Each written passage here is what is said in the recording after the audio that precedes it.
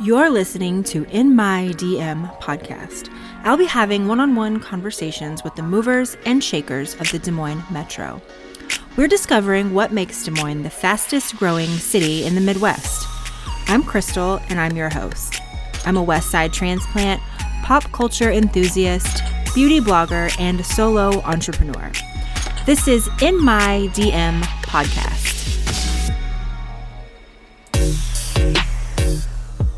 Hey there, and welcome back to In My DM podcast. Today, I am in the East Village, and I am at, frankly, the greatest store in the universe. Yes. And I'm here with someone who really needs no introduction, the President of the United States. Or his mom really likes to call him Mike. Yeah. Mike Draper, ladies and gentlemen. Yes, thank you. Welcome. This is Raygun, which has been called the greatest store in the universe by Raygun, which is a real honor. So you and I have a bit of a connection, and I'll let you tell the people about Oh, sure. where you're from. Yeah, so you currently live in Van Meter, and Van Meter is where I grew up. So from 1982 to 2000, I was in Van Meter. Yeah, Van Meter, America. Yep. Yeah, so Van Meter, if you're not familiar, is just a small-ish town right outside Des Moines, so it's about 15 minutes west. And it's really not a bad place. I mean, it's got the Veterans Cemetery. It's a beautiful place, especially at Christmas or the 4th of July, just driving around up in there. It's so pretty. Yeah, it's not a place that you would really be that familiar with, because at the interstate exit, there's no gas station. There's no real reason to exit unless you're going to Van Meter. So it seems more out of the way than it really is. But growing up there was great because it was, close to Des Moines, so you don't feel particularly isolated. But it was a small Class A school. So when I graduated in 2000, I think there were like 34 people in my graduating class, 30, something like that. And we were kind of a big class. My brother's was, I think, only 25 people 3 years before me. And that really blew my mind because Jason, like I told you, grew up there. And I was like, everybody in one school? Because I told you I grew up in Atlanta. So it was huge. Like my school had two stories and it was just a high school. So I thought, it was like some Laura Ingalls stuff. Like, how do they fit everybody in one school? Yeah, we were K through 12 all in one building. So the big year was after 4th grade, you would go upstairs for 5th grade and get a locker. So upstairs was 5 through 12. So from 5th grade on, I was just upstairs. And it makes for an interesting environment to see your 5th grade teacher literally like every single day. My 5th grade classroom was just across the hall from where you would do, like Algebra 2 and all of your high school math. And it was, it's kind of hard to describe. And it's when I went out east for college and people were like, it was a public school. And you're like, yeah. They're like, why weren't there more people there? It's like, oh, we wanted more people. It's just the town only had 900. There was only so many kids. So yeah, truth. So it's funny because 3 people on my I'm coming for you list that I want to interview are all from Van Meter. So really? You heard it here first. Van Meter, Iowa, where the stars are born. Yeah, we are it's the who's who of people who have left Van Meter and only gotten as far as Des Moines, I guess. Well, that's all right. There's worse things. So give us a brief history of Raygun, because I have to tell you, when we first moved here, Raygun was very instrumental. The brand kind of, like when we first got here, I kept seeing these cars with native stickers. Oh, yeah. And then I saw one that said transplant, and I was like, I have to get that sticker because I have to put it next to my Texas flag on my car to let everybody know that I am held here against my will. Yeah. And then slowly it's changing. So now I'm more of we a even transplant. we even have the captive stickers. So it's native, transplant, and then captive. So it depends on like what spectrum you're on. Yeah, that's the one I got, the captive. I got the captive sticker, and it's on my car. And then now, it's been 2 years, and I'm kind of pulling away a little bit from Texas. Like, my grandmother passed away. It's very sad, but I feel like my connection there is kind of fading a little bit. So now I'm like, well, maybe I'm a transplant now. Yeah, we've always, so I grew up in Van Meter, but my dad is from Connecticut and my mom is from Michigan, but her parents grew up in Iowa. So even though I grew up here, it was always, you're slightly separated in that we would grow up watching, Michigan sports. And if we went to go see our grandparents, we would go to Michigan or to Connecticut. And so there was always a little bit of an outsider's view of Iowa, even though I've lived here now like 32 of 37 years or something like that. And so graduated from Van Meter in 2000, went to the University of Pennsylvania to study history, started selling T-shirts my senior year at Penn, because I had no other hope of like gainful employment, I guess. I got rejected for a master's fellowship, didn't apply to grad schools, didn't apply for any jobs.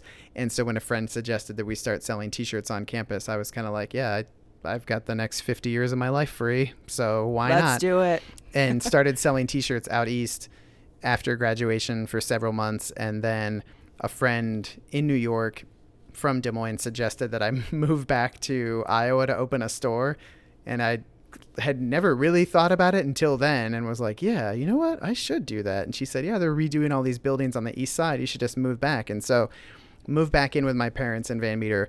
A buddy of mine's dad had a screen printing shop in Van Meter. He used to do like all of our football t-shirts and stuff. So I learned how to screen print in his dad's shop in like just a pole barn behind his house, and then opened the store in the fall of 2005 at East 4th and Locust, which was about a block from where we are now. And so in the first 2 years, it was just me. So I rang up every sale, printed every shirt, unclogged the toilet. After you clog the toilet, you know who you are.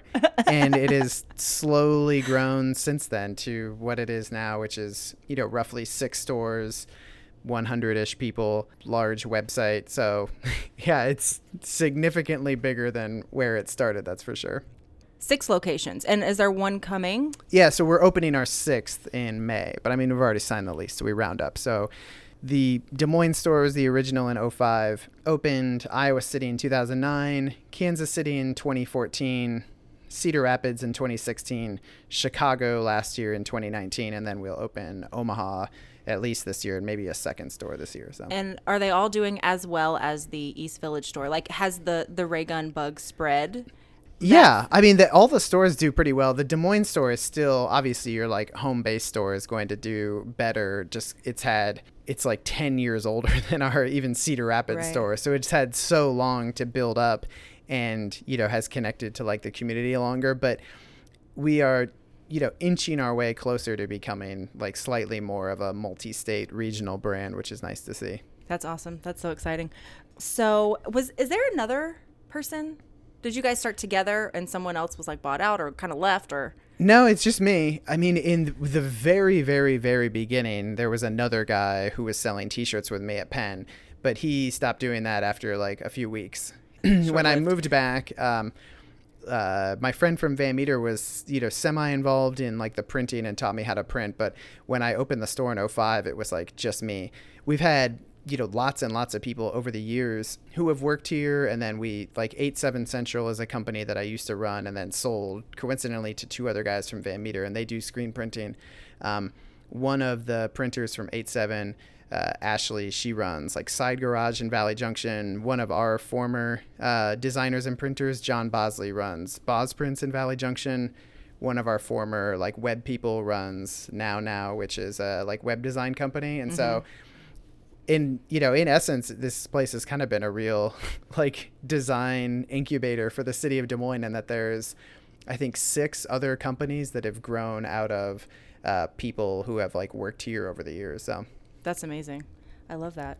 So do you find it challenging to be more on the progressive side of politics, but also support issues on both sides? For example, Iowa needs teachers.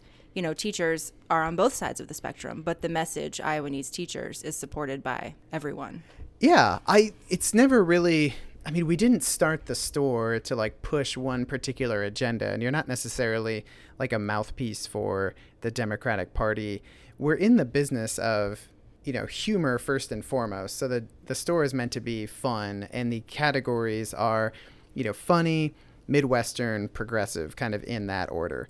And so I don't know. It's, if you're in the business of humor, you're kind of used to, you know, offending somebody at all times. Like, it's always, you never know who is going to take something the wrong way as long as you're coming from. So you just kind of want to make sure that you're coming from a place of, you know, at least good intentions. We're not making jokes just to be mean to people, and we're not taking stands of stuff that is just trendy. We're taking stands of things that we actually believe in. They're important. Yeah, it's hard for me to underestimate how important like public education is in America in terms of like the great equalizer. And I think once you start chipping away at these, you know, public institutions, and you start saying, well, I want an individualized, you know, safe space for my child, then you start kind of breaking down these like ties of community. Of bring it back to Van Meter, it's, you know, a small school, K through 12. There is a pretty wide range of, you know, backgrounds. People would say, well, it's, you know, it's like all white, it's just white kids. You're like, well, yeah, I mean, that's true. But there was a hell of a range among those white kids in terms of who was going to do what. You know, only a third of the class was going to go to a 4-year college. There were as many guys in the year ahead of me who went into the military as to went to a 4-year university. It was, you know, an actual melting pot of, you know, backgrounds and opinions. That's such an interesting perspective, because I've never even thought about it like that. Well, I mean, the Caseys would advertise that they took food stamps, and there was a guy in my like class whose power got shut off in like their trailer in the trailer park when his dad was serving like a prison term for like methamphetamine possession. You could look from the outside as this, you know, suburban-esque bastion of privilege, but when you're inside of it, especially in the, you know, 90s, it was still a small town in Iowa which struggles with, you know, any number of issues that you don't necessarily equate with, you know, small towns.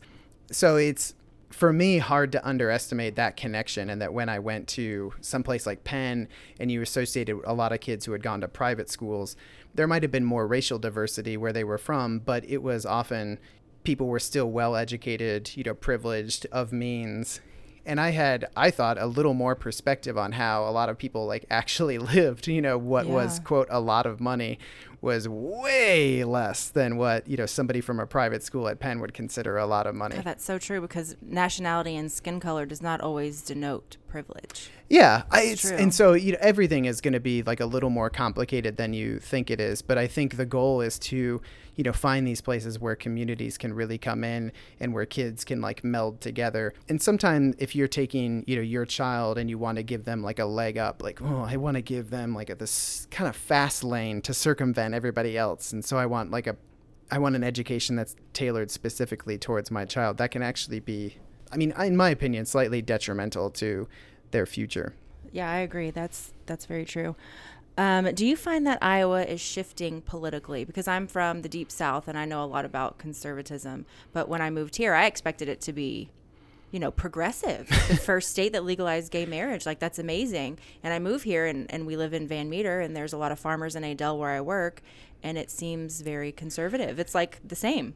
Yeah, I mean, Iowa truly is like a swing state in that Obama in 2008 won Iowa by 8 points. So just a blowout. And then Trump in 2016 won Iowa by 10 points. There are only a handful of states, you know, maybe 4 at most, that fit that description.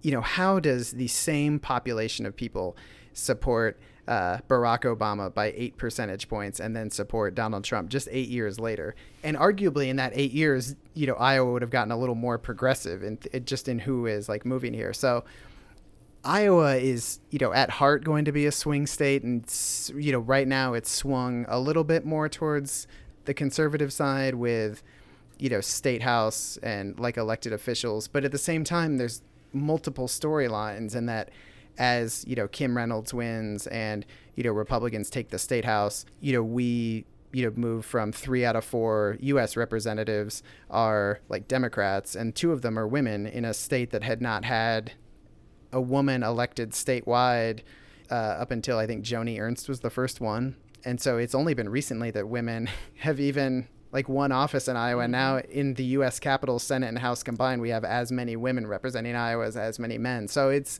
the story is always going to be a little more complex than it seems, I guess. So who comes up with the idea for Ray Gun merch? A lot of us come up with the idea for Ray Gun stuff. We have Slack is the software we use to connect kind of all the stores together. We have a team of designers. There's maybe 3-ish of us. But sometimes it's less about the design as it is just deciding what ideas become products versus tweets versus blog posts. And so I didn't even think about that. So it's it's the whole platform of Ray Gun is online and everywhere. Well, and yeah, there's kind of a difference between, you know, a funny idea that people will like on social media versus a funny idea that people will pay you $23 for. And so a lot of it is deciding which idea is just funny and can be like a digital meme that we'll post versus which is something that we'll make a product out of, and what types of products. And so through Slack, we get just lots of ideas from employees and all the stores, and people suggest things. And the designing is sometimes a little more like air traffic control, where you're just deciding which ideas are going to become what products. And so it is a team effort. So in my mind, I have, I think of all the movies that you see where people are sitting around in a boardroom with, their MacBook and their feet on the table, just throwing ideas back and forth. So that's not what it looks like for Raygun. It's more, yeah, I wish. It's more digital. Yeah, people sometimes will say like, oh, so you guys just hang out and think of t-shirt designs all day? And I'm like, God, that job would be amazing. No, ideas come just in spurts throughout the day. And then once you have the idea, then it's, just the legwork of implementing that idea. So designing, laying it out. We do all of our own production. So then it's making the screen, making the shirt, uploading photos, setting up the product in the point of sale software, shipping the product to the other stores, getting the product put up on the website, shipping the product out for sale, promoting the product. So after the design is probably 90% of the work, and it, takes 8 people in different departments to kind of make it all happen. And so at the end of the day, it's still just running a small business. And even that is the product side. And then for me, there's also, bookkeeping, quarterly reports, taxes, payroll, expenses, projections. It's all the stuff that's not fun. Yeah. I mean, I'll spend a lot of time on Photoshop, but you also have to spend a lot of time on Excel too. So it is a mix of lots and lots of things. Small business owning, kids. You should do it. It's fun. Yeah. I mean, why not? I have rapid fire questions. Oh, yeah. That I literally ask every guest. Yes. So it's funny because 2 of the questions are yours. Ooh, thank God. So are you native, transplant, or captive? Yes. Native. Native. Oh, I yeah. think? Oh, you're my second native. Okay. Native. Awesome. Do you own a Raygun shirt? Yeah, I mean, holy mackerel. I own lots of Raygun shirts. What's your favorite? Well, a lot of the ones that I own are like misprints or samples that weren't getting sold. My favorite Raygun shirt, though, is still Des Moines, let us exceed your already low expectations. That's a good one. People are like, I'm here from Boston. Not as bad as I thought it was going to be. And it's like, oh, thanks. I live here. Also not as bad as I thought it was going to be. What is the most quintessential Des Moines thing that you can think of? Working in insurance. That's a good one. Insurance actuary. Yeah, I mean, insurance is the most quintessentially Des Moines thing that still. Is so true. After all these years. My 2 first guests both said the Iowa State Fair. Oh, okay. I mean, I think, yeah, for Des Moines, though, I mean, Iowa State Fair is more Iowa-wide. I think Des Moines so too, is just kind of like, yeah, insurance. It's like stable and boring. It's like it's stable here and a little boring. Waveland, biscuits and gravy. Is it a yes or no? Man, this is going to, I don't think I've ever even had the biscuits and gravy at Waveland, but it's only because I have like 4 kids. And so we never go out to eat, and especially not for breakfast. So you have 4 kids. Yeah, which is too many. If anybody out there either has kids or is thinking about kids, 4 is more than you need. What did I see? Having 4 kids is like oh God, I can't even remember. It's like you're tied up and then somebody throws you in a pool and they're like, yeah, or when I think it was like Jim Gaffigan once said like, having like 4 kids is like drowning, and then somebody hands you a baby. Yes, that's it. That's what I was thinking of. Yep. Yeah, and that is so funny. I mean, once you get to 4, I think people start thinking you're having them for a reason. Like, I wonder why these kids are like, are they Catholic? Mormon? Are they breeding the resistance? And it's like, no, we're I don't know what we were thinking. You definitely limit your mode of transportation. Like we have to have like a 6-passenger vehicle for everybody to ride legally. I mean, if this were the olden days, we could just have the 5 of us and then one is sitting in the hatchback part of our small Subaru. But now it's like, that's kind of frowned upon. Oh my God, we did that. My parents had a CRX. Do you remember those? The Honda CRX, the little small ones? Yeah, I mean, we always had like the minivan, but it was the minivan with only one bench seat and then a huge back. And so, I mean, grocery getter. Yeah, I mean, you could fit like 12 kids in there and you'd all just like sit in the back and go driving around, which is, holy mackerel. Somebody'd go to prison for that nowadays. They would.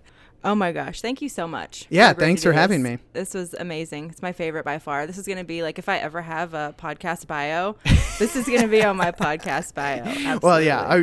I mean, I guess the goal is to get big enough where this one does not make it on your podcast bio, that it's like national and everyone's like, who is this guy? Well, honestly, I really want to keep it Des Moines local because I love supporting small businesses. And that was kind of the white space because I'm a podcast like Netflix addict. And I thought, what is not represented? The Midwest is not represented because I don't really consider Chicago necessarily as super Midwest. Oh, yeah. And even then, Chicago's like not that well. I mean, it's still a distant third place behind New York and Los Angeles. So that's true. So I just figured I would start where there was nothing, which there's nothing representing the Midwest. But Des Moines people what are people who live in Des Moines? Des Moiners? I don't know. Somebody there was an article about us at the store one time, and they were like, Mike is a native Des Moiner, and I was like, is that what are we Des Moinians? Des Moineites? And Des Moinered. Yeah, I thought we were Des Moinians, but I guess nobody. I mean, that's the thing, is that we're not one of those cities that I guess focuses on what we need to call ourselves. It's not happening so frequently that we got to figure out, like, people aren't referring to Des Moinians Midwesterners, so often. That's yeah, what we it's are. like, I don't know, Iowans, why not? I just figure there's so many of us who love Des Moines, and I really have come to love Des Moines. I've learned a lot of things since I've been here that makes Iowa and the Midwest very unique. And I honestly feel privileged to be a part of it because it's growing and it's getting bigger, and it's big things happening here. Yeah, I mean, I just think the energy in Des Moines is a lot more than it was in the 90s. It's still, in a lot of ways, the same city as it was when I grew up here. Like, all the major employers from 1995 are the major employers from 2020. But the energy in the city is a lot more positive and just a lot more active. So it's a fun time to be here. And I mean, you got to be anywhere. And I don't, the winters can get kind of lame, but as Clint Eastwood said in Gran Torino, I like the winters in the Midwest. It keeps the assholes away. That is true. Another thing that I have to admit, and I don't know if I'm going to have to owe you some money for this or what. Oh, yeah, probably. So when I was struggling to come up with a topic for my podcast, because everybody always says, talk about what you know and what you love. So I have a beauty business, but there are 1,001 beauty business podcasts, and I don't want to jump in that pond. You know what I mean? So I also am, just like a true millennial, I am addicted to social media, following interesting people, watching their lives, wishing my life was theirs. And I thought, well, that's it. Why can't I just have an excuse to meet interesting people, a reason to leave the house and drive to Des Moines, and talk to all these interesting people that I follow, and I follow their lives every day, so why not? Oh, yeah. And I thought, well, what the hell would I even call it? I don't know.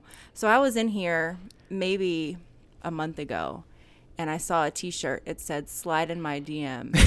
And I thought, bing, that's it. In My DM podcast was born. Yep. So I bought the t-shirt today. Oh, when yeah. I walked in. Yep. I have to have it. Yeah, I mean, I guess if we were charging people for licensing for stuff like that, we'd probably be way, way richer than we are currently. But we're still just kind of like, yeah, whatever.